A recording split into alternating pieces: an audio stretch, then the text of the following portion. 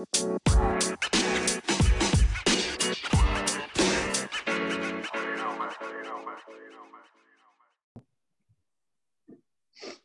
episode of Back of the Net and Beyond. Today I'm going to be speaking to Nathan Lamey, who's a former professional footballer who played for Wolves and Cambridge. How's it going, mate? You okay? Yeah, I'm good, thank you. Nice to catch up. Yeah, it's been a long time. I think last time we've seen each other or spoke probably, I don't know, going back kind of 11, 12 years of age. So really long time.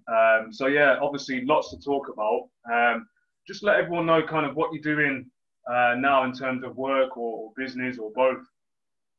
Yeah, so we have a boxing studio. It's called Urban Boxing Studios. Urban Boxing Studios essentially gives boxing and makes it available for everyone in a really cool environment. So feels like a nightclub in terms of its setup. 14 hanging bags in a really cool gym, which has loads of nice CrossFit equipment in it. And we take people from 4 years of age all the way through to our oldest member being 76. There's just one prerequisite with us. It's non-contact boxing, but you work to your absolute limit, whatever your limit is. So we get real results. We teach proper boxing. It's not boxercise. We teach correct boxing technique, but we just do it in a really cool environment. Oh, that sounds really interesting. And so in terms of that then, in terms of like obviously what you're doing, you must obviously have an interest in boxing in general. So was that part of the kind of method in your thinking with regards to going into that?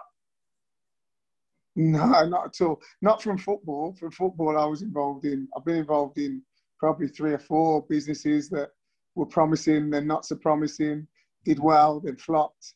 Yeah.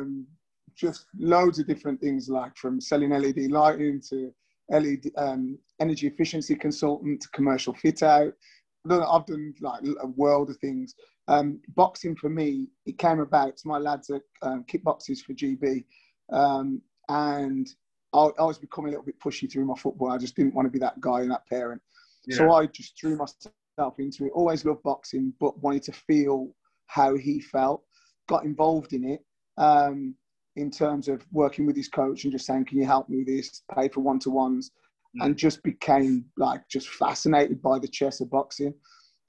Then I started to ask his coach about, okay, what if people don't want to compete? Where do they go? And there wasn't really anything out there for people that were non-competitive. So you have amateur boxing or you have boxercise, but you don't have anything in the middle. So then we started to have a look around and see what was around. And outside of London, there was nothing like what we do. So we're like, right, let's get involved in this. This is something that I feel I can really add something, and we can add something really special to the space. And that's what we did. And we've got a really cool gym, a really nice fitness community that people really believe in. And it's about community more than anything else. So it's for people who've always had an itch to box, but don't want to get punched in the face. That's it, yeah. That's 100% true. I think I fit into that box very, very neatly. In terms of that, I mean, that's really interesting. I do want to touch on that in more detail a bit later on, if you don't mind. But in terms of kind of you, I've got an idea in terms of, well, I know you from kind of playing, and I know what type of player you were. We'll touch on that in more detail later on as well. But I want you to talk about your transition away from football, and like, how was it for you when you were either told that you weren't gonna, you weren't wanted or weren't going to be given another contract at Wolves, or whether it was an injury? Like, what was the situation for you that kind of led you to kind of look at kind of other opportunities?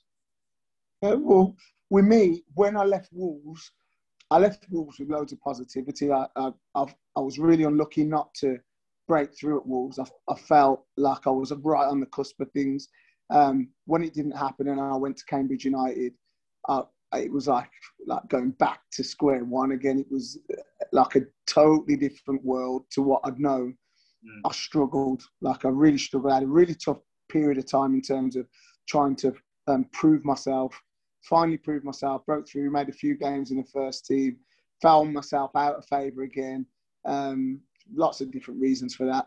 But then I found myself, right, okay, this is it for you.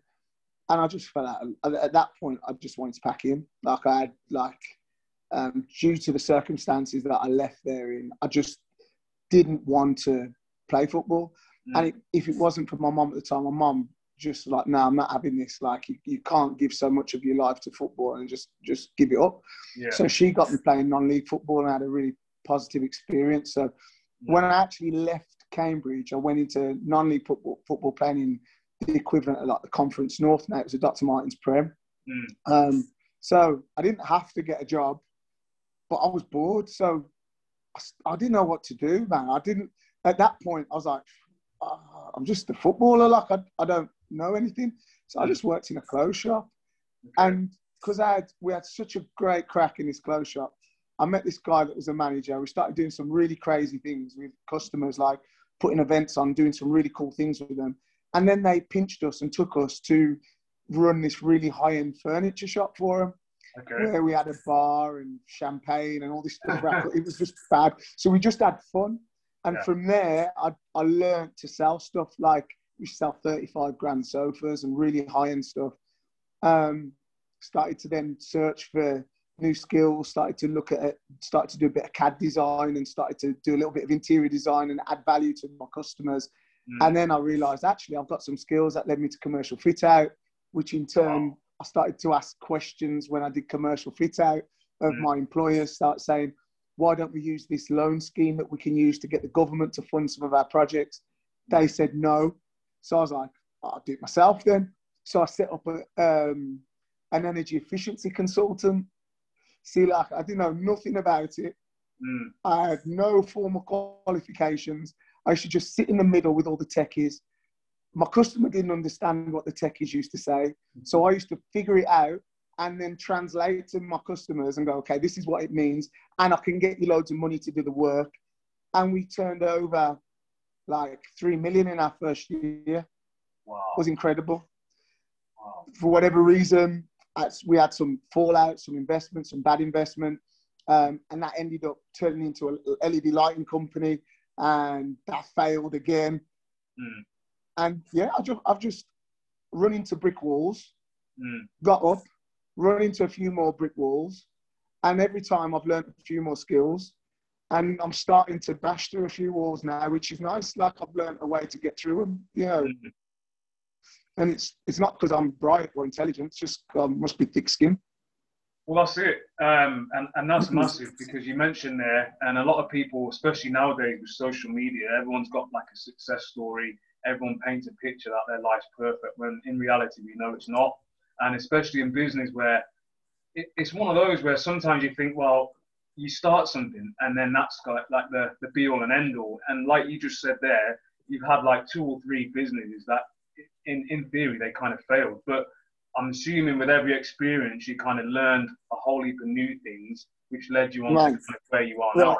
The biggest failure we had was in an LED lighting company. Biggest learning curve of my life. I learned more in the most catastrophic failure than I did in anything else. And at the time, it was horrific. Right. And then when I look back, it was the most glorious failure. So you can only get that through wisdom of time and at time and failure. So that would be my one thing, is don't fear failure.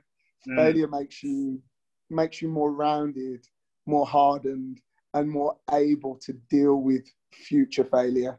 And then the failures become less frequent because you have more skills. So yeah, go and have a few road crashes, because they'll sort you out eventually.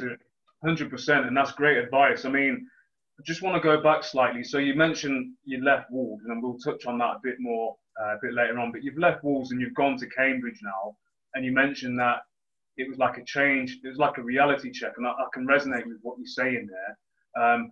What was it like going from Wolves, where we're going back to 1999, 2000? So obviously Wolves was still a well-established club. They've got all the facilities, players are well looked after and whatever. And then you've gone to Cambridge, and it's a completely kind of different, it's opposite ends of the scale in theory. So what was that experience like for you? And just go into a bit more detail, because obviously for me, I know what you mean, but some people who may not be connected to football at all will probably not understand what you mean. For the biggest thing for me was I'd never not right. The best way I think to phrase this, I'd never had to prove who I was from day one.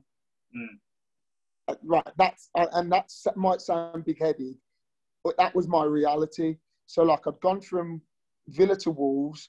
Wolves had given me a pro contract at 14. I was going to a club that wanted me all the way through. I was playing under 18s at 14.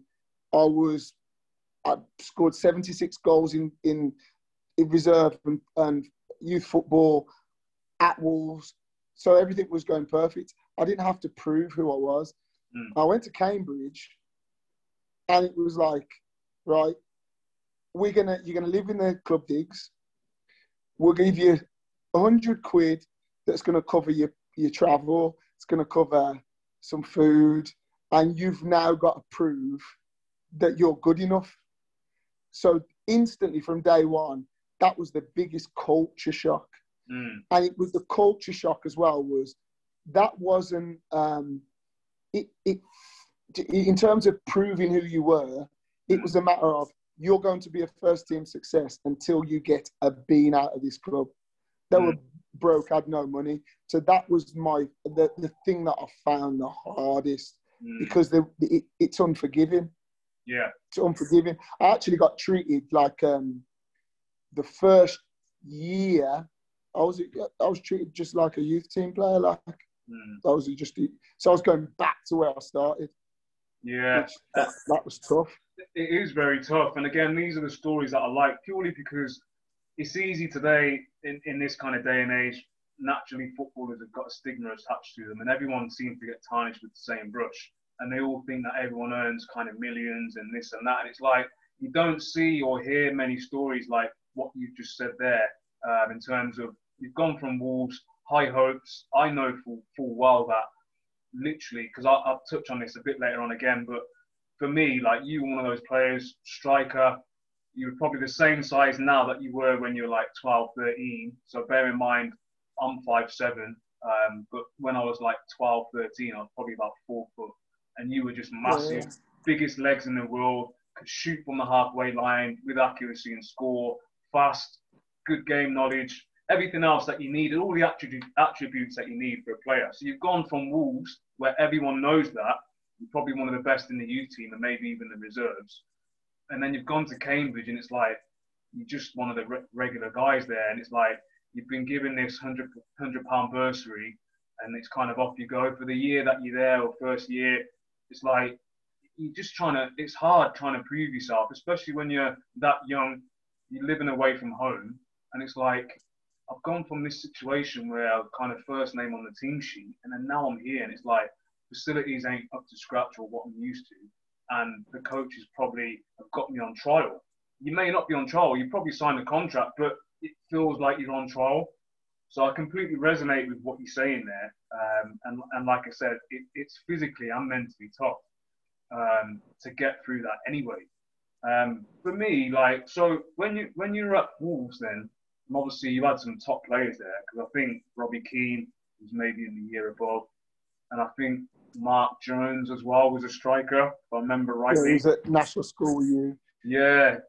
So we had in our group.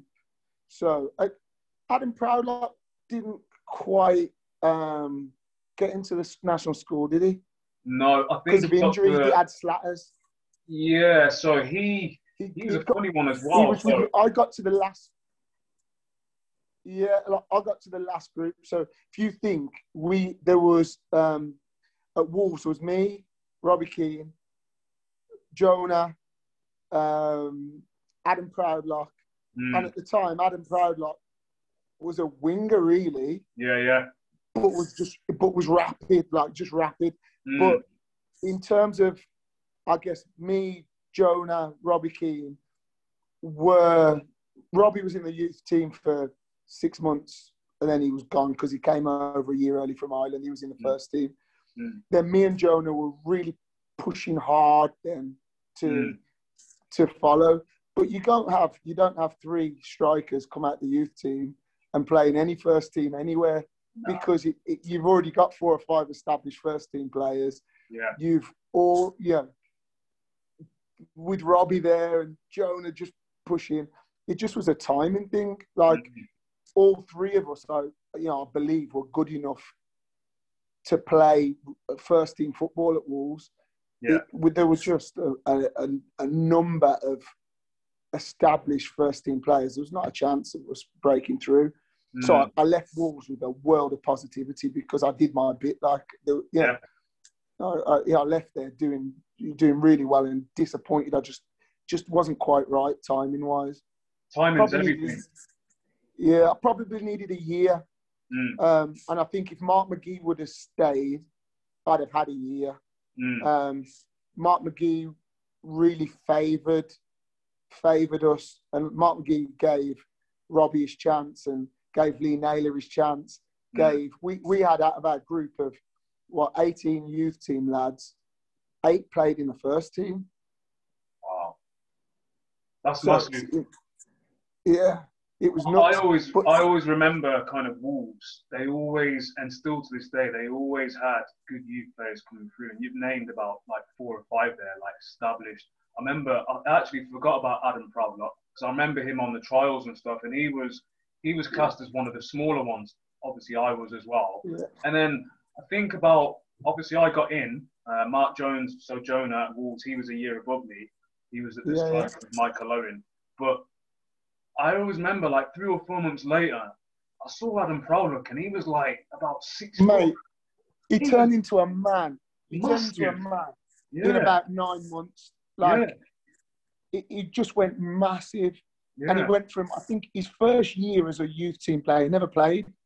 Really? And then his second year, he was incredible. Like, you just couldn't, he would just run past 3 or 4 people, get off me. But he was a winger. So he looked like a man. So that's probably, I think, when Colin Lee took over, he fit what he would see a modern centre forward to look like. At that time, I was 5'7" and very stocky. 5'7" with a 6'4" frame. Yeah. You know, so that was the challenge for me, I think, really. Definitely. Yeah, 100%. And it's one of those where, again, that's a side of it where people don't see. Things like growth spurts and things like that, they can affect you in a positive way and also in a negative way. But for you then, like in terms of your transition away from football, like what transferable skills did you think that you've taken from football for those kind of years that you played to get to where you are now? So in terms of like your boxing business and every other business that you tried a hand at as well. I had nothing but the gift of the gab. I flipping sell ice to Eskimos, right? And I backed myself to sell ice to Eskimos. So that's all I had. And flipping stubbornness and bloody-mindedness. Like, I will fall over and I'll get back up and come charging. Like, and that's all, I think that's what football teaches you. And I think for me, I always talk about really interesting thing, right? I've got my lads, I've got like some signed Wolves shirts and stuff and some shirts that I wore when I was at Wolves. And I've got some from Cambridge United. My wife said to me, why haven't you got anything from Cambridge United, right? It's because I see it as like failure. So she went and got like this shirt and stuff framed for me. It was Christmas. And I was like, or my birthday. And it went up in my son's bedroom. And she was like, why is that? Like, I was like, hey, it's failure. So for me, that was my learning in terms of how I interact with people, how I just keep going and keep going and keep going. That failure was what gave me my kick on into transitioning into something else and seeing other people that, if I'm honest, I don't believe had the talent that I had, be incredibly successful. And there's only one reason for that. They had the ability to shut up when they needed to shut up, keep working when they needed to keep working, and wait for an opportunity. Because there's one thing in life, if you have ability, it is about timing. When it's right for you, you'll get it. Doesn't matter what it is, but you have to stick it out and grit it out, and something will stick at some point. Now, for me, with football, I didn't give it the time for it to stick. Yeah. So then going into normal life, outside of football, it's about you keep going and you keep going, you keep going, throw enough muck, it's going to stick. And that's how I see life. And that's how it's, every time I throw a load of muck, a little bit more sticks. And then I get quite good at throwing muck. That's how I see it. Yeah, that's massive. And I always remember you kind of going back now, so this is years again, going to all those kind of Midlands trials and all those trials leading up to kind of the FA National School. And obviously we were competing for the same place. In terms of stature, like you were a man and I was like a little baby. It was ridiculous. But I always remember you were always like a friendly character, like everyone warmed towards you. I was always quiet, confident, but quiet and like unassuming, whereas you were a bit more, you were like a live wire, but not in a negative way. It was always someone who, you always brought like joy to like training and stuff. So I always remember you for that, aside from your natural ability in that, because that was just ridiculous anyway, from what I can remember. So that's my kind of memory of yourself anyway. In terms of you, like kind of now, like obviously we touched on what you mentioned in terms of your transferable skills and whatever, and it seems like you've got your head screwed on, really successful. Why do you think some athletes, and I'm not just talking about football now, I'm talking about sport in general, why do you think some athletes find it hard to transition away from their chosen sport into like another career path? Right. The people that I know that it's eaten up are, right, there's a time for everyone to let go. And I think sometimes people struggle to let go. And through struggling to let go of it, they stop themselves. There isn't a development mindset. There'll be a point in football where you're not really going to learn much more. You'll have had, for example, myself, at the age of 9, you'd have had great coaching. At the age of 10, you'd have had great coaching. 13, 14, 15, 16, 17, 18. Now, 18 years old, if you don't understand the game well enough, you're only picking up little bits that are going to change you as a footballer at that point. You're going to learn, but your development, the majority of it's done. Yeah. So if you think your career lasts to 32, for example, but you've been going from 9 years old, from 9 to 21, that's where the learning's been done. Now, when you get to 28, 29, and it's not quite worked out for you, and you're stuck in that mindset that means that all I want to do is football, football, football, football,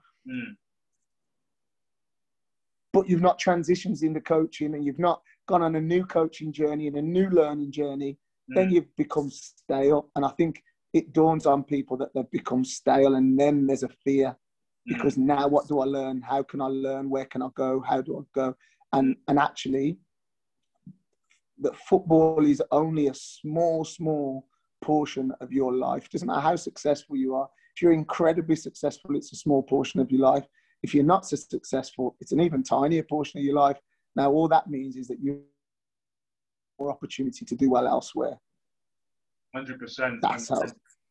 Literally everything you said there makes sense, and this is what I try and get this across within the podcast somehow, because a lot of people, they're not aware that they've got those transferable skills. You get stuck in that bubble, whether it be the football bubble or cricket or whatever, and it's kind of, sometimes you've had coaches where they just literally say kind of, okay, well, all you know is football or all you know is tennis or whatever, but in fact it's not. And like you said there, so your average footballer is slightly older now in terms of retirement, but let's say you retire at 35. 35 in life terms is no age at all. So you've still got all that time whereby you can learn another skill or even learn whilst you're playing as well. So it's one of those things where, and like you said, I don't think I've ever spoken to anyone before who's actually said kind of there's a time for everyone to kind of let go, and it's different for everyone, like you say. Yeah. And there's no right or wrong. And this is what I always say on the podcast as well. There's no right or wrong. It's not everyone's built to kind of learn whilst they're playing football or learn whilst they're playing rugby or whatever. Some people don't want to go to university or college or whatever. That doesn't mean to say that you can't learn another skill or put your time into something else. Football is a hustle, right? And when I say it's a hustle, right, if you were to hustle on the street, your ultimate goal is to get money and do something positive with it, right? Yeah. At some point, you've got to transition from street hustle to legitimate business person, right? Great book, Jay-Z Decoded. It's a great book, right? And it talks about his transition from street hustle to business person. Okay? All football does is give you platform and money. It gives some people more platform, it gives some people more money. But ultimately, it's a short-term platform to give you the lifestyle that enables you to learn new skills, use your money more wisely, to set you up to do something positive. Now, I know lots of people that have had very, very successful careers and done less with it than other people that haven't had such successful careers and done really, really well with it. Yeah? Because they've understood the hustle. And that's all it is. Yeah. It's great fun while it lasts. Some people are fortunate they're never going to have to work again. But it's a flipping long time to not work again. Yeah. Right? If you're that kind of person that don't want to work again for 40 years of your life, then, oh man, that wouldn't be for me. Yeah, me neither. So play the hustle. Yeah, it's true. And there are different ways to do it. I mean, I remember speaking to one player, and this isn't something that I would do. I never had it in me to do it, but he was a striker and he was a decent player, kind of lower level, but he came with a decent reputation, and normally strikers do, especially if you score goals and especially if you're kind of big and tall. But he had good feet as well. And he said to me, and this is like during the warm-up one day, and it made me think and see things from a different perspective. He would use his reputation and a portion of the season where he'd scored a bag of goals to then get him moved to another club, to then maybe it not be as successful as they thought it would from both parties, to then engineer another move. But whilst he's engineering that move, he's still under contract. So then he gets paid up, takes a lump sum of money, goes to the next club. And he did that consecutively for a bunch of clubs. Before you know it, he's got a pot of cash. And it's like, I'd never heard that before. And I'd never really thought about it, purely because it wasn't in my psyche to do that. But it wasn't, is that a bad thing? Is it a good thing? Like, it worked for him, and he wasn't tarnishing his reputation because he wasn't ever kicking up a fuss. He wasn't going around kicking balls. He wasn't like, say, for want of a better phrase, tossing it off in training. He was a good egg. But that was his strategy. And I thought, you know what? He's going to retire soon because he was at back end of his career. But he's going to have this pot of money where he can actually use it in a positive way going forward. Right. That it's opportunity. Right. Money is a dirty word, eh? But if you use money correctly, money is opportunity. Money gives you a chance to do things that you might not be able to do without it. That's all it is. Yeah. And if you know you only have a short window of time in your life doing one thing, surely the opportunity is to create assets so you can do something positive with your assets. Now, the ones that don't get assets out of it, they're going to have to work a lot harder because they have to find their money at the end of their career to do something positive, and they have less opportunity. Yeah. So, and I would put myself in that bracket. I stopped playing football without a bean, not nothing. Used my signing on fee that I had at Wolves, bought a car, bought lots of clothes and loads of stuff because I thought I might get another one that never ever came. And I had to start from scratch. Yeah. Right. But that is what builds resilience, eh? Of course, 100%. Yeah. In terms of you, like, do you miss playing at all?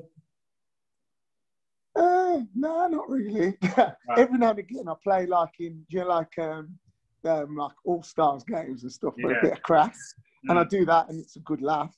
Mm. But I'm knackered and aching and sore and stuff after. It's good to do once every now and again, but I Yeah. don't miss it. Like I'm too. Life's busy now. Like I haven't got time to. I love football. I love watching football. I think I'm some kind of pundit when I'm watching it, but it's not my world anymore. Yeah. That's like Coach me, to kids. be honest. I I love mean, coaching the kids. okay. Yeah, I mean, I'm the same, really. I mean, I didn't love the grass enough to go into coaching. So I always knew when I was playing, I didn't want to be a coach or anything or a manager. In terms of like kind of retiring and coming away from it, it was my own choice. So I think that helped with the transition period. But people ask me like, do you miss it? No, not at all. I haven't got time to.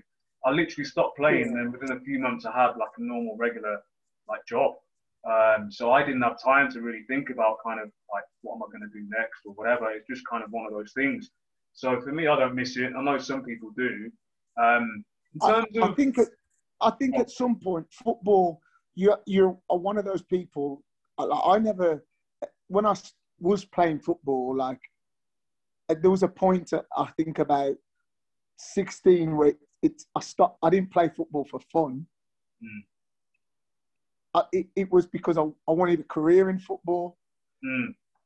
So I'll put it this way: if it was freezing cold on a Sunday and someone said, "Oh, do you want to have a game of football?" I'll be like, "Nah, I don't want. I don't have cold feet. I don't want to get kicked. I don't want to get into a cold shower.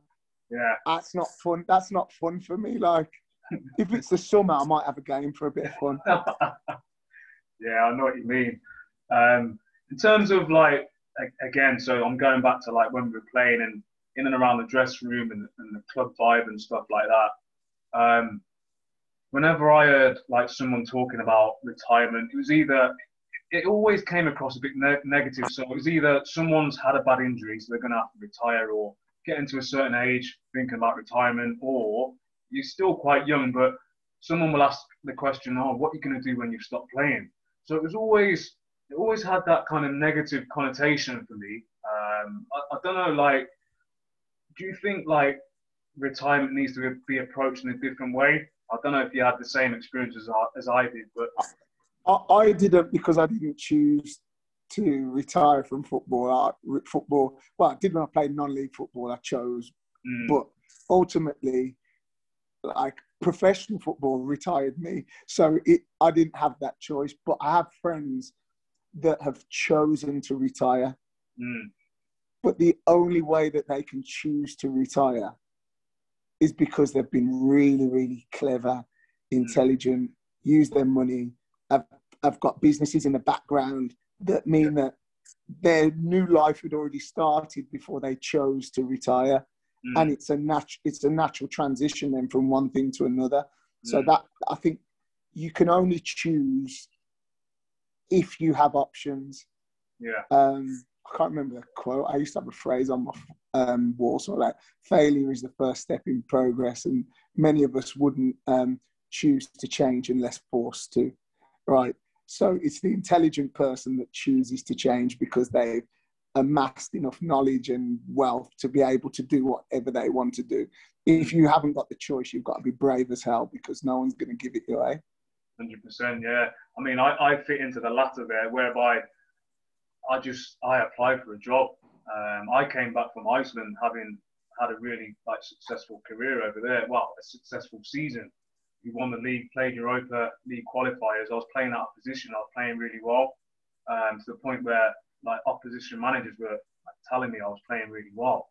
And then I came back to England thinking, oh, maybe I can obviously kick on again, try and get a club in that. And then it's back to the same old thing. Oh, gonna have to come in on trial. And I just thought, you know what? I'm 31. Without being like big time or arrogant, if you don't know me by that stage, then you must know a coach who's managed me or trained me. Go and get some feedback from them. That's my train of thought at that point. I just thought, you know what, if I can find a career going forward outside of football that is going to be sustainable and something that will kind of brings some enjoyment, then I'll go and pursue it. And then luckily for me, I applied for a job, had a second interview, and got a job at an estate agent. So I've moved on from that now. Most recently, I work for a technology company. But yeah, that was my transition. So I didn't really have a plan, so to speak, but I had the mindset from 23, 24 that I'm going to have to work financially. There's not enough money there for me to retire, so and not do anything. But the thing that people when they're in the game don't realise, you know what? You can play non-league football, you can get a decent amount of money playing non-league football, and you can have a job, and you're probably going to earn a lot more money than you ever going to do playing in the second and third division. That's the reality of it. So you have got choices, but people don't see those choices, you know.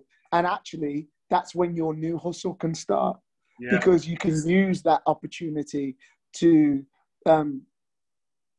try new things and have a go at new things. Because ultimately, when I had the failed businesses, a couple of them, deep down, I always knew I had a little bit of non-league football money that'll just get me by, or a little bumper.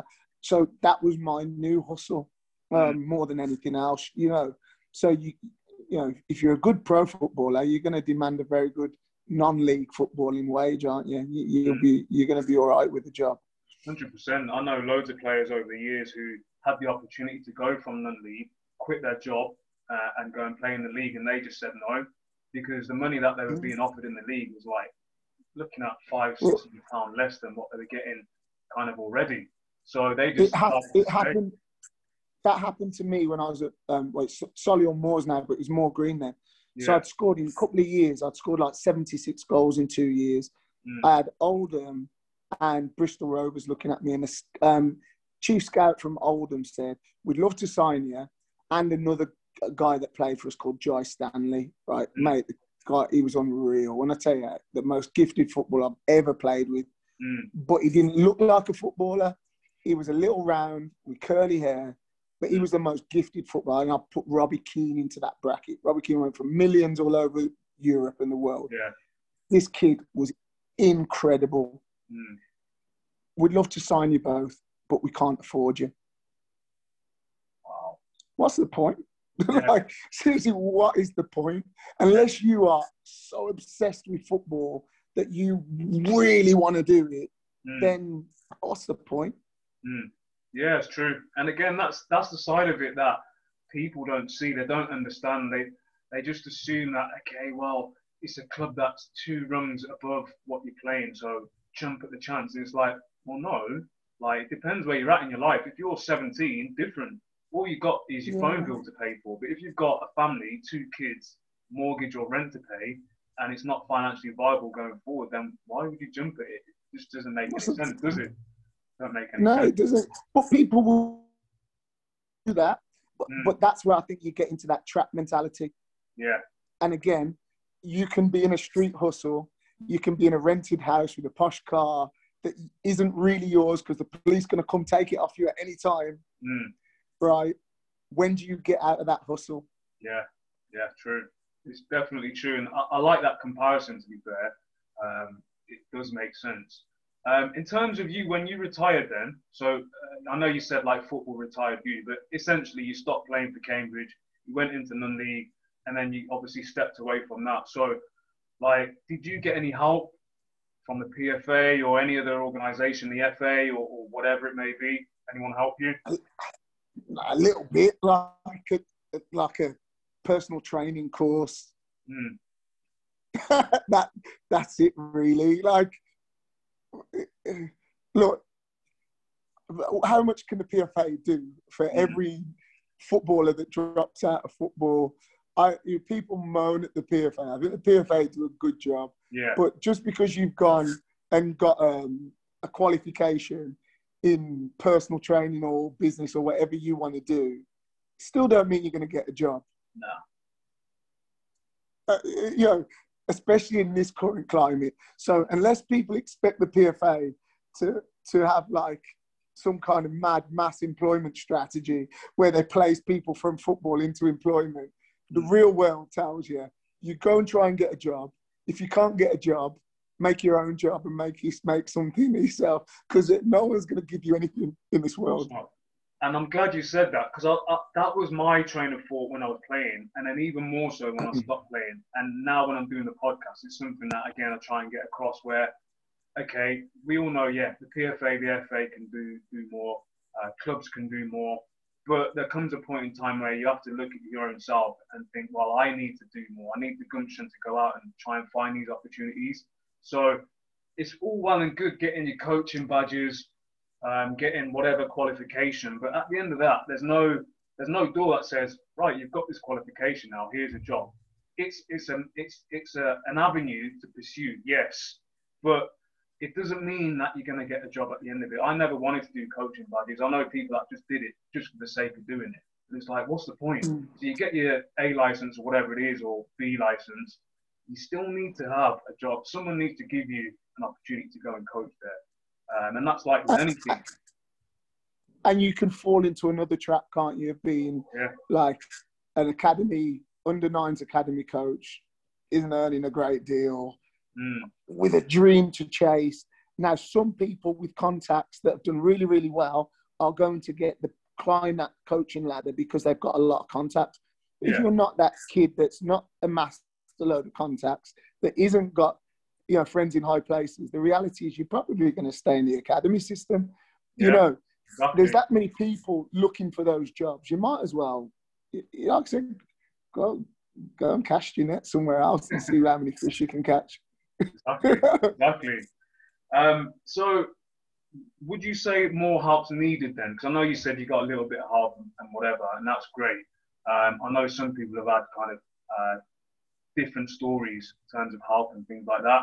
And it all depends on what type of help you're looking to get, really. Sometimes it may just be like a voice at the end of the phone just to give you a heads up, or just a kick up the backside or whatever. But would you say more help's needed? I think young footballers that come out of football need help. All right, if you've been at, say, a Man City from the age of 7, and you go all the way through to your end of your scholarship, and you're just on the edge of breaking through, and bear in mind you don't know that background of that child, family might be in hardship, they might have given everything for that child to do really well and succeed, and then they don't quite make it. I think there needs to be an element of support psychologically around, okay, what are your options now? Things haven't crashed for you. You're only, 19 years old. You've got lots of opportunity. These are where your opportunities might lie. Don't worry about it. There is a support for you. I think they can do a lot more where that's concerned. But the reality is, if you're not a footballer and you don't make it as a footballer, you haven't made it as a footballer. There are lots of apprentice carpenters that aren't quite good enough to be apprentice carpenters. Yeah. You have to still, they need help because you don't commit your childhood to being a carpenter. But at some point, there's a reality that you need to, need to be able to be resilient enough to look for opportunities. Now, maybe football clubs can be more open about football's not for everyone forever, right? I went into an academy, took my kids' team that I took into an academy, and I went into 3 academies a few months ago. 2 of those academies were incredible, incredible in the way that they looked after the kids, the way that they treated the kids, the way that they treated the kids that weren't in the academy structure, visiting them, okay? The other academy I went to was incredibly elitist, right? Now, that elitist academy is only going to create elitist parents and elitist children. Now, that academy is always going to have a problem with those children when they leave at the end of it, because not all of them are going to be superstars. So the environment that those children are brought up in terms of their education and football education, because they're not just educating them as footballers, they're educating them as young people. They have to be giving them the resilience and skills to deal with the rejection that they are going to get. And that's what I don't think academies do. You go into an academy and it's, oh, did you enjoy it? Did you this? But behind it, there's a real sinister dark edge, which is he ain't performing. He's not good enough. We've not got enough players in this group. We need to do a group trial because we might have to lose 3 or 4 of these. But none of the parents see that stuff. That stuff, the stuff that's hidden behind the smiley faces and the pats on the back of the head. Now they have to be more open about. That's the way football is. Yeah, 100%, and that's massive. And like I said, it's not just about the kids, is it? It's the parents as well. And like you said there, you don't know the background of the child's kind of family life and things like that. So I'm glad you mentioned that about kind of the smiley faces and did you enjoy it and here's some food and whatever and everything's nice and fluffy. But behind that, it's a business. So they will be having harsh conversations behind closed doors saying, look, he ain't good enough. He's got 2 weeks, otherwise he's out, or whatever it is. And we've all heard it. I've heard it before about other players and whatever else. And yeah, it's a tough one. It really is. And it's a tough environment. Very, very tough. And some people... And there are things that go on behind the scenes with some of these players that you think, wow, like, they however smiley and pretty and glitzy and nice it is, there's still that same raw, cutthroat business that dictates the decision-making process. Can't hide it. You can't have any industry that picks the premium cream and only the cream and not have that. That's part of the game. So if you've got a child that's in football, you need to be telling them that this is how it is. It's not forever. You know, if it's not here, it'll be somewhere else. Just get on with it. Do your best. 100%. Yeah, 100%. In terms of, I mean, we have touched on this briefly, but in terms of advice, what would you give, not just young players, but any player, any athlete from whatever kind of age, background, what advice would you give going forward in terms of kind of anything that would aid their transition away from sport? Amass assets and amass skills. Right, you know as I do, when you play football, you have lots of time. And however much you go, you package it, oh, I need to rest up, I need to train and I need my rest. Garbage. Because when you go into the real world, you don't get no rest. Right? Life is hard when you have to work. So do you know what? Take that mentality into your lifestyle now and start amassing assets and start amassing skills. And actually, while you're playing football, use the hustle to do something positive. Get stuff, make your failures while you've got football. Make your failures while you've still got the cash coming in. Make your failures and you're learning while there's no stress on your shoulders. Because that day comes and you can't play football anymore, the world gets a lot stressier and a lot harder.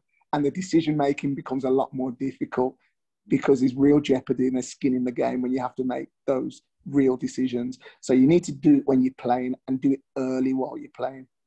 Massive. Great advice. Really appreciate you coming on. Obviously, we haven't spoken for years, so again, good to catch up on that. Just let everyone know again about your the boxing company that you've got. Let us know the name, obviously where you're located, where you are on socials personally, as well as the business as well. Okay, so it's Urban Boxing Studios. You'll find us on @Urban Boxing Studios on Insta, on Facebook, on YouTube. We are UBS TV.